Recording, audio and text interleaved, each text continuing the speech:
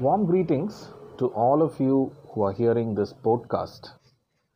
So, in this podcast, I'm going to share the three W's of the gospel of Jesus Christ: the who, what, and why. The three W's. So, to start with, when it comes to the gospel of Jesus Christ, one will have a question: who is Jesus on the first place? And all my answers are going to be based on the Gospels from the Bible. The Gospels, just to begin and give an introduction, the Gospels are not mythical stories. They are not myths.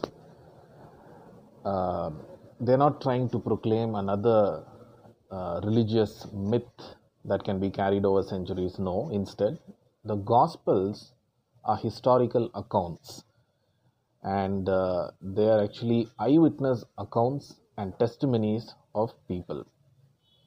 And so, whatever that I'm going to share with you today is an eyewitness account. In fact, eyewitness accounts, there are many eyewitnesses and testimonies. Okay, so let's go to one of the Gospels in the Bible, the book of Luke. Now, Luke presents Jesus in this way. Okay, when Jesus was born as a baby, the book of Luke records this way. There were a group of shepherds grazing their fields. They were watching over their flocks at night, and an angel of the Lord appeared to these shepherds and announced the birth of Jesus this way: today, in the town of David, a Savior has been born to you. He is Christ the Lord. Luke chapter 2, verse 11. Today, in the town of David, a Savior has been born to you. So, Luke presents Jesus as the Savior to those shepherds. Now, when Luke wrote the Gospel, some Bible scholars will say that Luke had the poor and the oppressed in mind when he wrote the Gospel. He knew the poor and the oppressed would read the Gospel of Luke, and so he had those people in mind while writing the Gospel. And where do these scholars take this? Luke presents the ministry of Jesus in Luke chapter 4 this way. In Luke chapter 4 and verse 18, when Jesus enters into ministry, he himself says, "The Spirit of the Lord is on me because he has anointed me to preach good news to the poor. He has sent me to proclaim freedom for the prisoners and recovery of sight for the blind, to release the oppressed, to proclaim the year of the Lord's favor." So Luke is presenting Jesus' ministry as a ministry to the poor, to the prisoners, to the oppressed, to the people who are sick and depressed. That is how Luke is presenting the ministry of Jesus, at least through this particular section that I've read in Luke. Now, if I give you a little bit of history concerning Israel at the time when Jesus was there, and Luke is capturing these events, you will appreciate this statement a little better. Remember that Israel was a nation. In the Old Testament, Israel was a great nation. They boasted the presence of God. They boasted some of the mighty acts of God. And they were a great nation in the eyes of all other nations in the ancient Near East. They were successful in military conquests. They were successful when it comes to the treasury. They were prosperous, and so on and so forth. And one of the greatest rulers of Israel was David. And the Davidic line continued for a very long time. But we also know from the history of the Old Testament that there was a time when Israel was crushed by foreign powers and their people were taken as slaves to foreign nations. And when such a thing happened, the poorest of the poorest were left in the land. So, whenever, say, nations like Assyria or Babylon conquered Israel, the poorest of the poor were left in the land, the weakest of the weak, and the rest were deported into their nations. And there they were living under the rule of the foreign nations. And so, Israel, once a great nation who had its own rule, who had its own freedom, who was blessed and prosperous, became a nation of ridicule. All nations around Israel ridiculed them, saying, "Hey, you who were once great and prosperous, now you're nothing. Now you're reduced to nothing. Now you're slaves in a foreign land." And that was the situation of Israel till the time of Jesus. Of course, history does say that during the Persian rule, some of the Israelites were allowed to go back to the land of Jerusalem, and even they were allowed to rebuild their temple, which was demolished during the war. But let me tell you, Israel never saw its age-old golden days. Israel was never raised to the previous heights, and they never had a king or a leader. Hence, there was poverty in the land, there was oppression in the land. The lower segment of the people obviously didn't have a leader to make sure justice ruled in the land. So, wherever you see the nation of Israel, it was oppression, there was a lot of injustice, there was a lot of sickness. This was the situation of Israel when Jesus was born into the world. And looking at such a world and addressing to the shepherds, Luke presents Jesus as a one who has come as a savior to them. That is why Luke writes this way, Luke 2:11, "Today in the town of David, a savior has been born to you." Basically, he is telling the shepherds, who are also part of the oppressed section, that today a savior has been born to you. Because what happened after Israel was defeated and after Israel was, went into slavery and so on, they were looking for the rise of the Davidic kingdom once again. And there were many prophetic messages which said Messiah or Christ would come from the Davidic line, and he would be the one who will save Israel from bondage. The angel was basically telling the shepherds that prophetic word that you had heard before long, long ago has come to pass today. Today, a savior has been born to you. So Luke presents Jesus as a savior. So to answer the question, who is Jesus? How does the gospel present Jesus? Who is Jesus? Jesus is presented as a savior. Jesus is presented as a savior. Now the next question is, okay, if Jesus is presented as a savior, then what did Jesus come to save people from? And the immediate answer, of course, from the history that I said, was nothing but, of course, Jesus would have come to save people from bondage to foreign nations. That's one.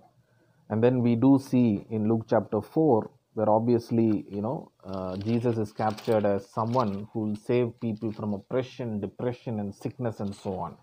Now, that is one side of the story, and that is well captured by Luke.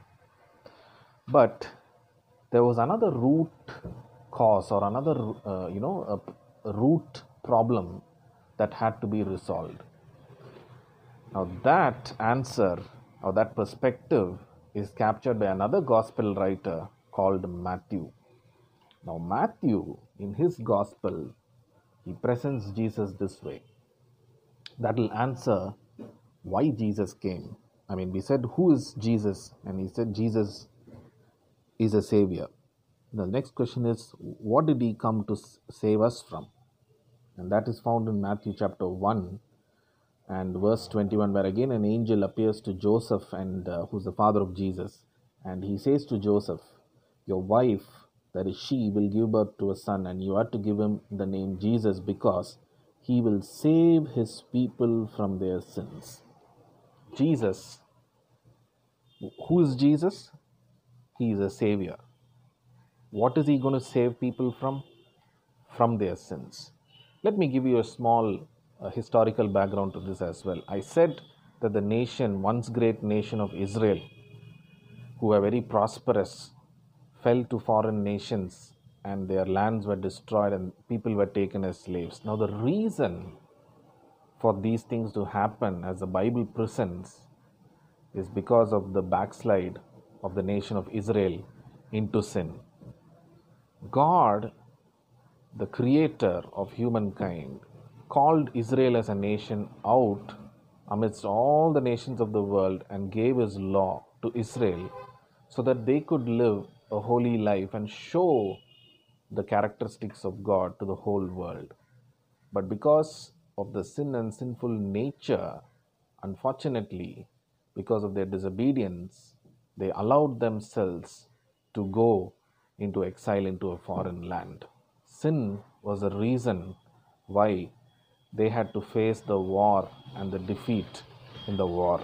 That is how the Bible presents. And so, Matthew, writing to the Jews, is trying to say that, hey, you have been trying to live holy lives all through your life, but time and again you have always fell to sin and your sinful nature. But now a Savior has been born to you, and He is going to save you from your sins. So that once Jesus saves people from their sins, then there is a provision for God to restore them back to the golden days of the primitive era. Okay, and so Matthew presents Jesus as someone who came to save people from their sins. So we answered the question, who is Jesus? Jesus is the Savior. And what did he come to save people from? He came to save people from sins. All right, but how does all this matter to you and me today? Because you and I are living several centuries after the birth, death, and resurrection of Jesus. You and I are living several kilometers away from the nation of Israel. So, what does this historical account presented in the Gospels, which is found in the Bible, anything to do with you and me? And I'll tell you, the common theme that is connecting us to this history is nothing but sin and sinful nature. If you look at the Gospels very closely, and later the book of Acts, which talks about the growth of the church, you will realize while God allowed Jesus to be born in the Jewish tradition, and while God was showing through the nation of Israel many things about salvation, this salvation that is expressed through or that is presented through the nation of Israel ultimately is for the whole world. That is why even in the Gospels we see Jesus ministering to people outside of the nation of Israel. And we see Jesus telling in many places that the kingdom of God is not just for Israel, but it will begin there. But the kingdom of God is for the whole world. And before leaving this world, the mandate given in Matthew towards the end of the gospel, the mandate that Jesus gave his disciples is not go into Israel and tell everyone. No, he says go into all the world and tell the people. I could even read that verse, Matthew chapter 28 and verse 19. Therefore, go and make disciples of all nations, not just Israel. So, this salvation, this being saved from sin and sinful nature, is a gift that God wants all nations to enjoy.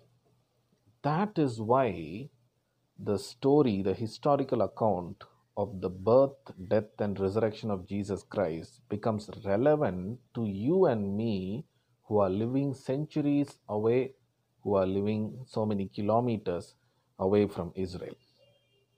All right, a little bit about. We saw who is Jesus. He is a savior, and what did he come to save people from? He came to save people from their sins. And how is this relevant to me? I've explained that. How it is relevant to you and me, I've explained that. Now, a little bit more about sin and sinful nature. Now, when we think about sin, there are different people who have different perceptions about sin. Some will say, I'm not a great sinner, I've done only small sins in life. Some will say, I've done grave sins in my life. Some will say, I have done this and that. Or some will say, that person is a very holy person, he's a saint, he has never sinned. But remember, when the Bible talks about sin, it doesn't talk about the sinful acts. While it does cover that, the Bible talks about sinful nature that is there within humanity. Humanity is born with a sinful nature which is by default in rebellion to God. That is why sometimes we observe that we are so alienated from God and His presence. If you look at the Bible in the initial stages, in the creation narrative, you will find that God created everything good. He even created humans perfectly. And the Bible says everything was perfect. There was no sin, there was no death, there was no sickness, there was no curse, nothing. God never intended all of this for the world or for the humankind. But the same Bible also records the fact that due to man's disobedience, sin entered into the world, and thereby sinful nature became a part of humanity. Therefore, everybody born through flesh is born of a sinful nature. See, if you look at the narration, the creation narratives in the beginning of the Bible, it will talk as though God was simply walking with man. God was not a distant personality. He was not alienated from humankind. His presence was very tangible, and he was walking with man. But the moment man disobeyed God and fell into sin, and when the sinful nature came upon him, man was cast away from the presence of God. He was alienated from God, because a holy God cannot be present with a sinful man or a man with a sinful nature. But so therefore, man who was originally created in the image of God, and to whom God gave his presence, a very tangible presence and relationship, was cast away from the presence of God because of the sinful nature. And that is why today in this world, the effects of all the sinful nature is the curse, the death, the sickness, and so on and so forth. All kinds of chaos that we see into this world, all that are effects of sin. And so, everybody needs to be saved from the sinful nature of ours. And that is why Jesus have to save us from sins. Okay. Now, the next question is, how does Jesus save us from sins? Very simple. For sinful nature to be dealt with, there has to be a blood atonement. And that can happen only by the sacrifice of a sinless creature. And the only sinless creature is God Himself. So He came down in flesh in the form of Jesus. That is why in the Gospel of John it will say that the Word was with God and the Word was God, and finally He came as flesh and dwelt with mankind. It refers to Jesus. So this Jesus was sinless, was born in a very divine way. He was not born out of flesh. He was conceived by the Holy Spirit, says the Gospels. And so his divine birth, a sinless birth, and his sinless life enabled him to qualify as the perfect atoning sacrifice for the sin of humankind. And that is why Jesus went to the cross, died on the cross as an atoning sacrifice, not for his sin, but for our sins. But as we all know, only sinful people are subject to death. Sinless, a sinless creature, death has no mastery over a sinless creature. And so, because Jesus was sinless, death could not hold him. He rose from the grave. Again, the resurrection of Jesus is not eyewitness account of just one person. It is the eyewitness account of several people, and their eyewitnesses are recorded in the Bible.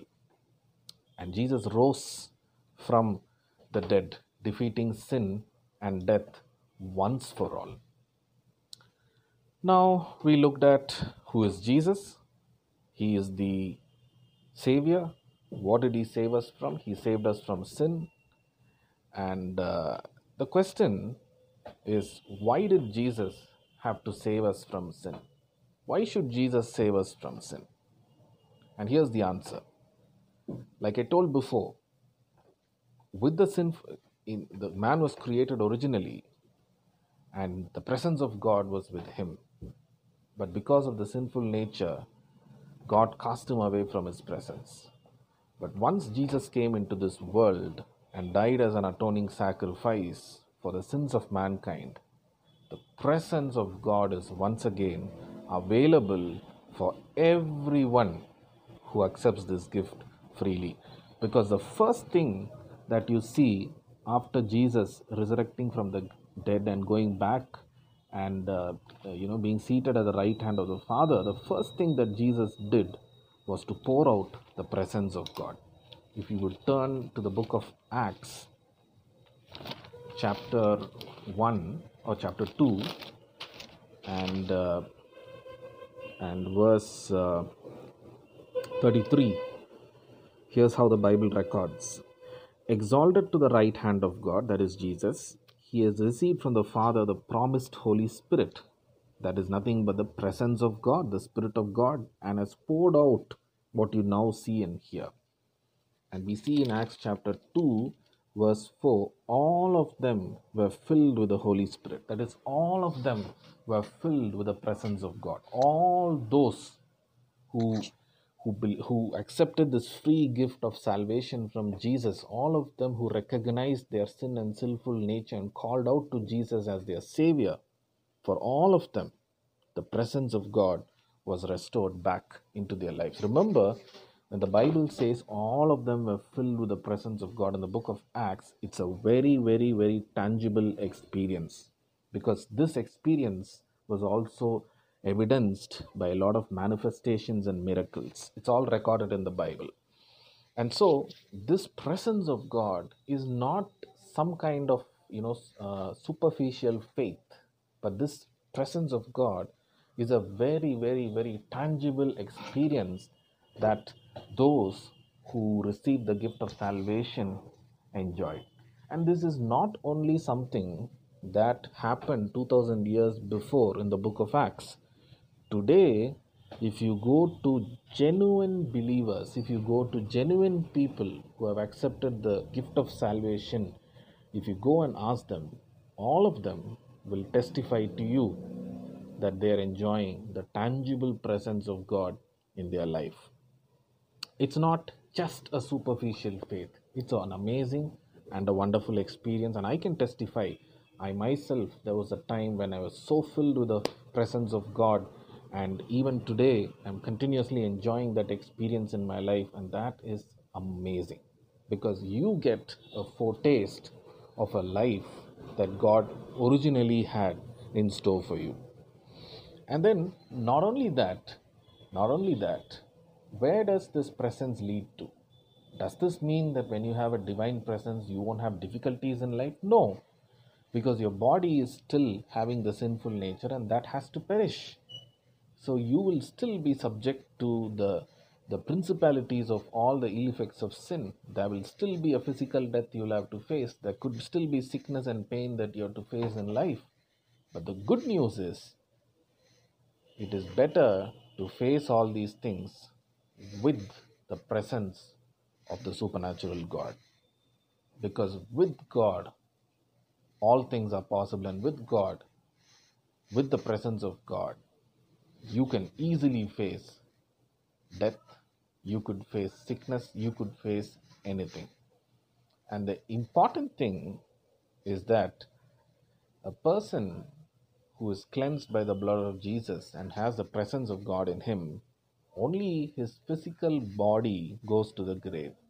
His spirit is safe, and like how Jesus resurrected from the dead, you and I would also be resurrected in glory, and in the coming kingdom of the Lord Jesus, we will rule and reign with him.